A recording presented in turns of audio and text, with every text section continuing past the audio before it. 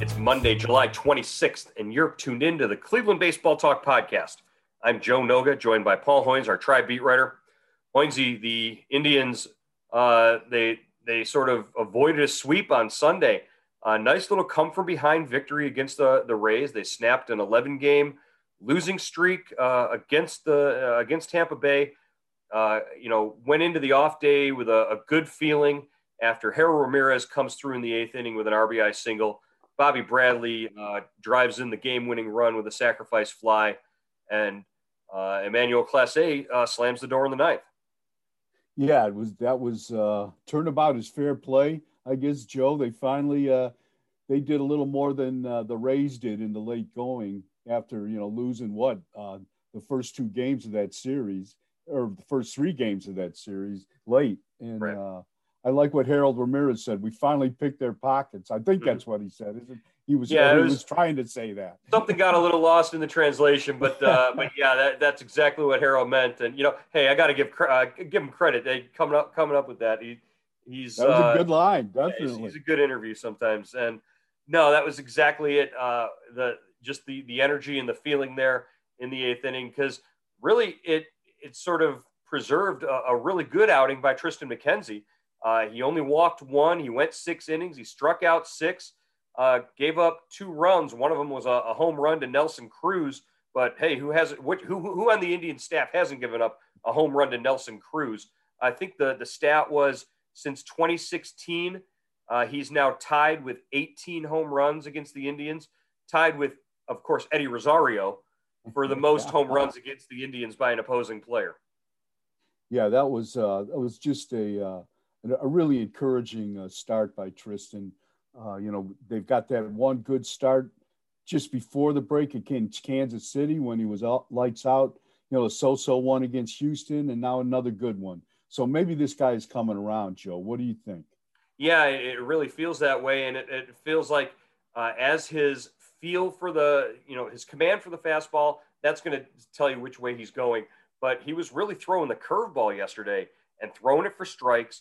And he was, moving it off the plate when he needed to, not giving in to hitters and giving into to guys on the plate at least. It really made the difference for him in being able to last 6 innings. Yeah, I thought the big thing that sticks out to me over his last 3 starts, he stopped walking guys. I think he's walked 2 or 3 guys over the last 3 starts. That's key to him. He's had, I believe, 1 walk in his last 3 starts, in each of his last 3 starts. Now, he's still averaging 6.7 walks per 9 innings for the season, even with those 3 outings of only 1 walk. So, I mean, you see how far he's come in that regard. But if he continues to do that, the strikeouts are going to come. Carl Willis said on Tuesday, Triston McKenzie's stuff plays in the strike zone. When he needs to throw the ball in the zone, he's got the stuff in his arm, in his pitches to get major league hitters out. He just needs to trust that. Yeah, and I thought, what you said today, what you wrote in your gamer, was relevant, that his velocity was up a little bit. It kind of ticked up to 92, 93, because he always concerned me, the early in the middle part of the year when he would pitch up in the zone, he'd leave a 90-mile-an-hour fastball in the hitting zone and would get, it would end up over the other side of the fence. But if that velocity ticks up, that's going to help him. Here's the difference right now, and what we're talking about right now about Triston McKenzie, as opposed to where we were with this Indians rotation and these Indians pitching staff, the last 3-4 years or whatever. These guys are now learning this stuff at the major league level and experiencing these growing pains and going through this right now. They're going to be better for this in the next 2 to 3 years beyond this year. But right now and this year, they're struggling. They're up and down. They're having flashes of brilliance, and then the depths of lows when they give up 4 walks and 3 home runs in a game. It's happening a lot, and it really sort of leads us to believe what we're going to talk about later about what the trade deadline means for these guys. It really does feel like to me that they're going to be sellers instead of buyers. Yeah, it certainly is shaping up that way. This tough stretch against Oakland, Houston, Tampa Bay, They got St. Louis coming into town to end this homestand on Tuesday. Then they go out on the road against the White Sox in Toronto. So and obviously the trade deadline is Friday. So the die has probably been cast, don't you think, Joe? I mean, it sounded like Chris Antonetti was hinting around at that yesterday. Yeah, I mean, we talked to Chris Antonetti and just people around the organization that we've talked to, and it really feels like, hey, don't be too far away from your phone, don't be too far away from your computer on Friday, because there really does feel like there's going to be that move made. I think at this point, the most obvious choice is probably somebody like Cesar Hernandez.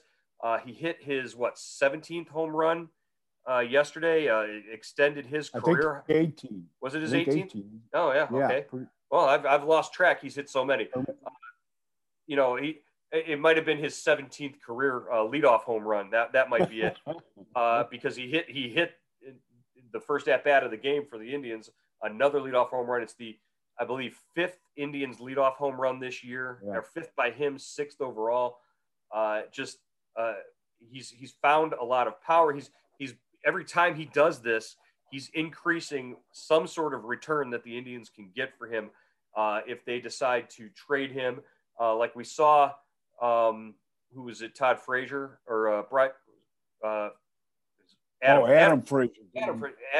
Brian Frazier, Todd Frazier, and Adam Frazier from the Pirates went to the Padres yesterday, and that sort of maybe cut down the market for a Cesar Hernandez, a second baseman, going over to the Padres, and that's certainly an Indians trade partner from long ago, or from a lot of trades in the past. So maybe the market is shrunk for Cesar Hernandez, but I mean, you've got 16, 17, 18 home runs as your leadoff hitter, and a Gold Glove second baseman.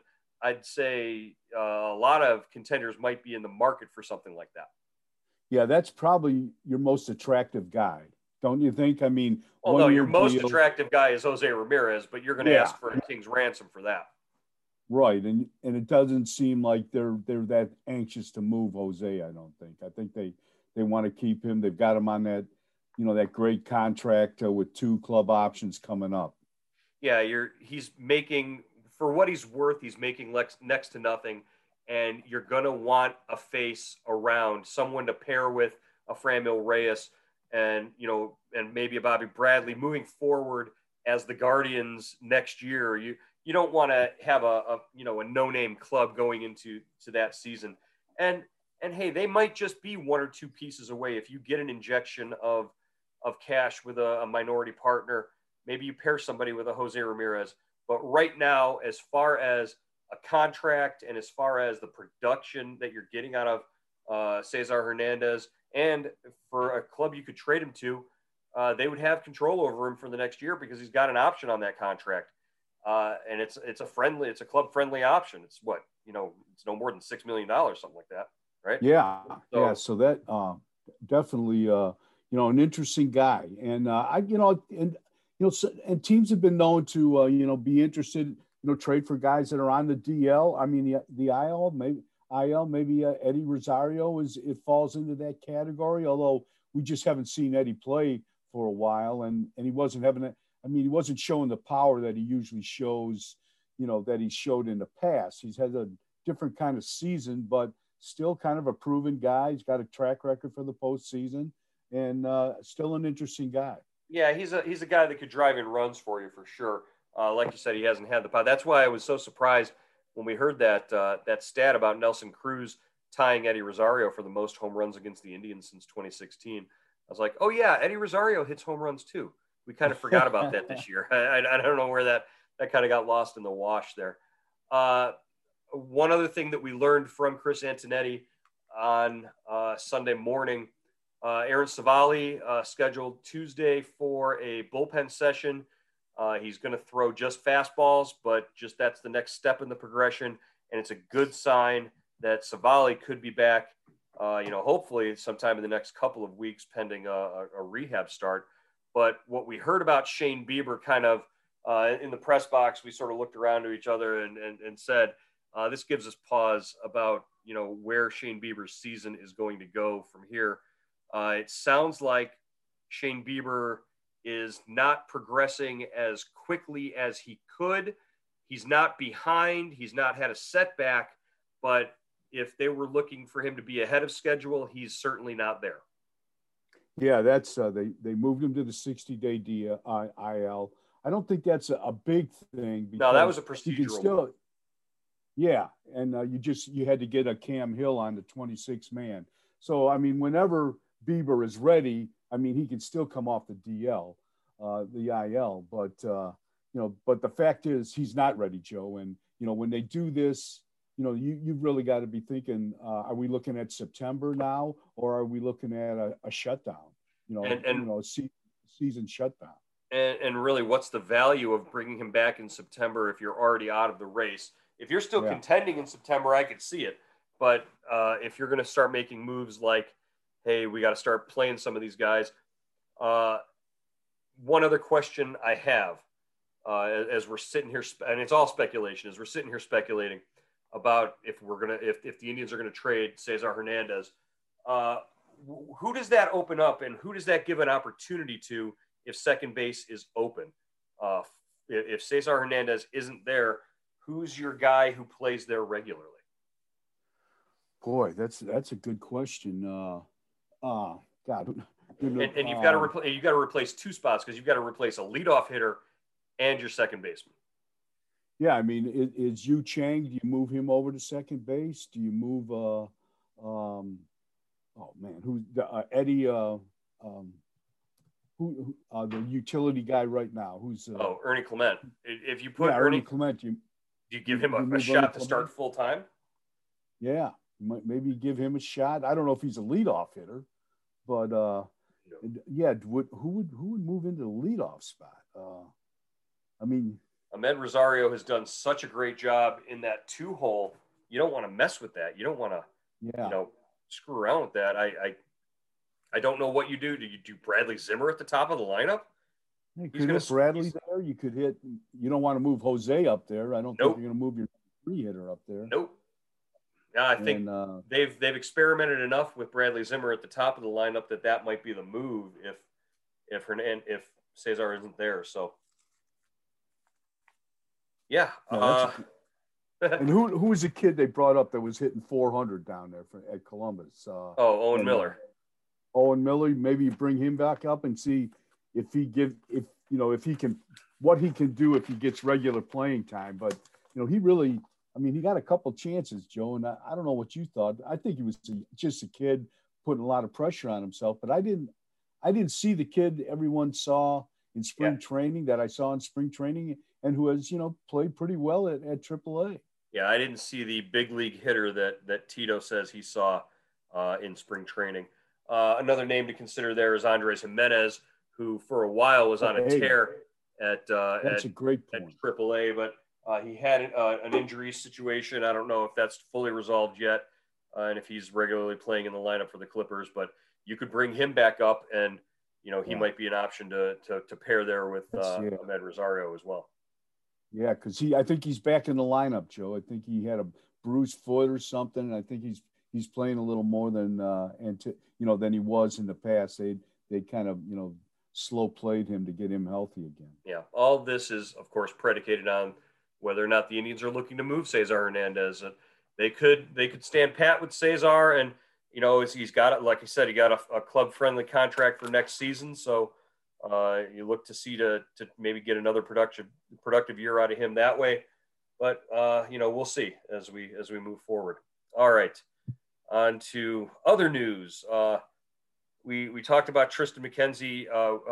We got to bring up the Trevor Bauer situation right now as it stands. The latest out there, reports are surfacing that Trevor Bauer may have thrown his last pitch for the Los Angeles Dodgers, as a majority of players on the Dodgers roster in a secret poll have said that they might not want him back as a teammate. Yeah, LA Times story that I think just came out.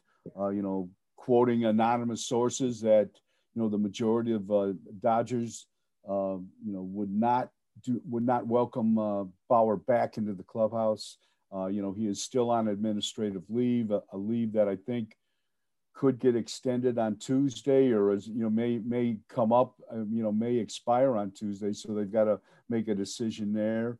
And this is all pending. This is all pending the investigation into sexual assault allegations against Bauer made by a woman in Southern California.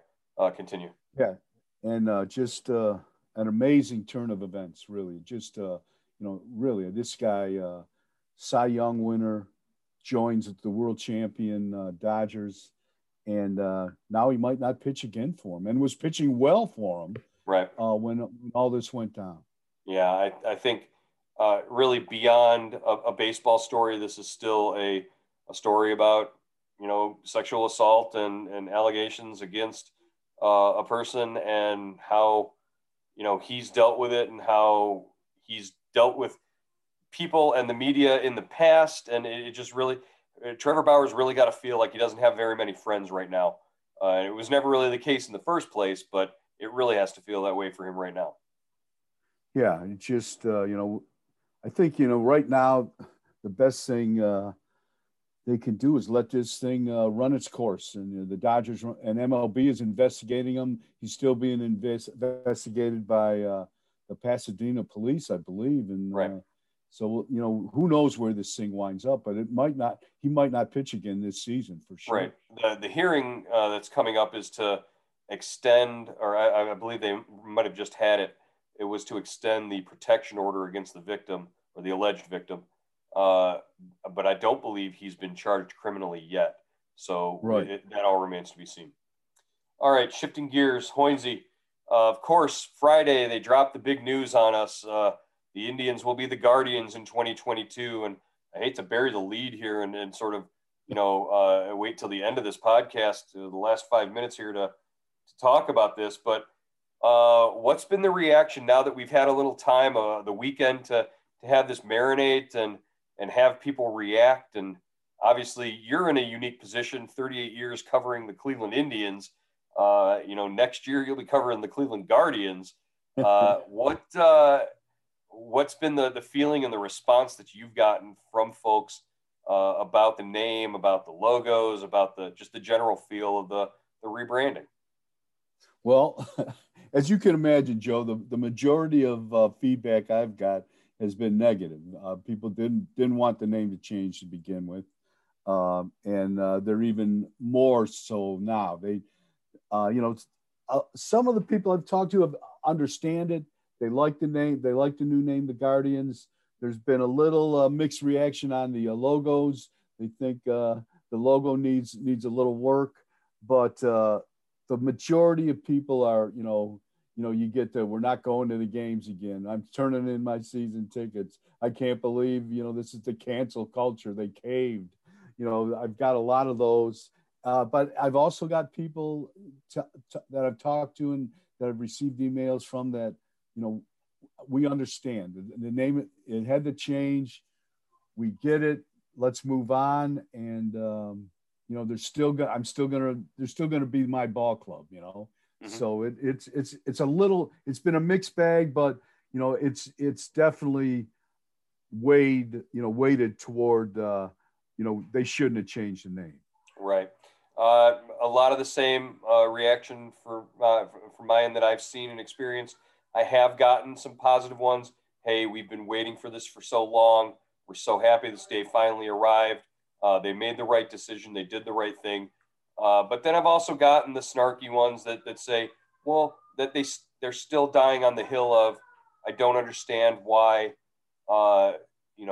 Indians is offensive, and just people that they're trying to go back on all these same arguments in the past instead of taking Friday as a starting point and moving forward from there, which is sort of the feeling that I have. The logos, like you mentioned, have really been getting a negative response.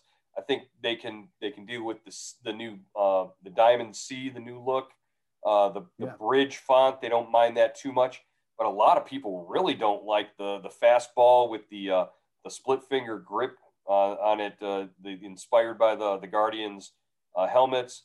They really think that the Indians dropped the ball on that one. I don't know. I kind of like it. I think it's going to grow on people. I really like the C. I like the Diamond C. My thing was they finally put the C logo with a white outline on it, so it pops a little more. I like that way better than the block C that didn't have any sort of outline on it. But to me, I can't wait to get my hands on some of that gear. I'll tell you what, my first Diamond C hat is going to look killer. I can't wait for it. So, what'd you think of the script? The script Guardians. I liked it. I liked it. It's gonna take some getting used to. The images that they put out of the script across the players' chests on the uniforms, it looks normal to me. I can live with that. I can go with that. The players look fine in it. And Zach Plesac, we talked to him after his start on what was it, Friday night, and he was fine. He said, "Hey man, you put Guardians across my chest, I'm going to go out and compete just as hard as I would if there was an Indians across my chest." So that's the right attitude and the right approach for the players. And, for the fans, it's really just get on board because this is the way it's going. Yeah. I thought what you wrote, what Paul Dolan said, just because the name changes, your memories don't change. There's still Cleveland baseball. It's still, going back 40, 50, 60 years, however you've been alive, the baseball team doesn't change. I mean, your memories of, the great players in the past and the games they've won and lost and, going to the ballpark, that's still the same. And Jim Thome doesn't change. Bob Feller doesn't change. Me sitting down the third baseline with my wife and my mom and dad, and the fireworks going off from a home run, and that was the first time I felt my son kick in my wife's belly because of those fireworks. That memory will stay with me forever. And that was at an Indians game, okay? And I was wearing an Indians cap, but I can't wait to take him to a Guardians game. That's going to be fantastic. Yeah, I don't think people get that, or they don't want to get it. They're just so angry that they don't realize the team is still here. It's going to be here. They're going to sign that lease, and they're going to be here for 20 or 30 more years. Well, Chris Antonetti said that Guardians is going to be their logo for the next 100 years. So I mean, so it's all right. It's all right. Hoynesy, people will come around. They will. We'll get there. All right, we're going to wrap it up here today and go and enjoy the rest of the off day, because this might be the quietest day that we have this week as St. Louis comes to town tomorrow, and the trade deadline follows at the end of the week. Hoynesy, great job today. We'll talk to you again on Tuesday on the Cleveland Baseball Talk podcast. All right, Joe.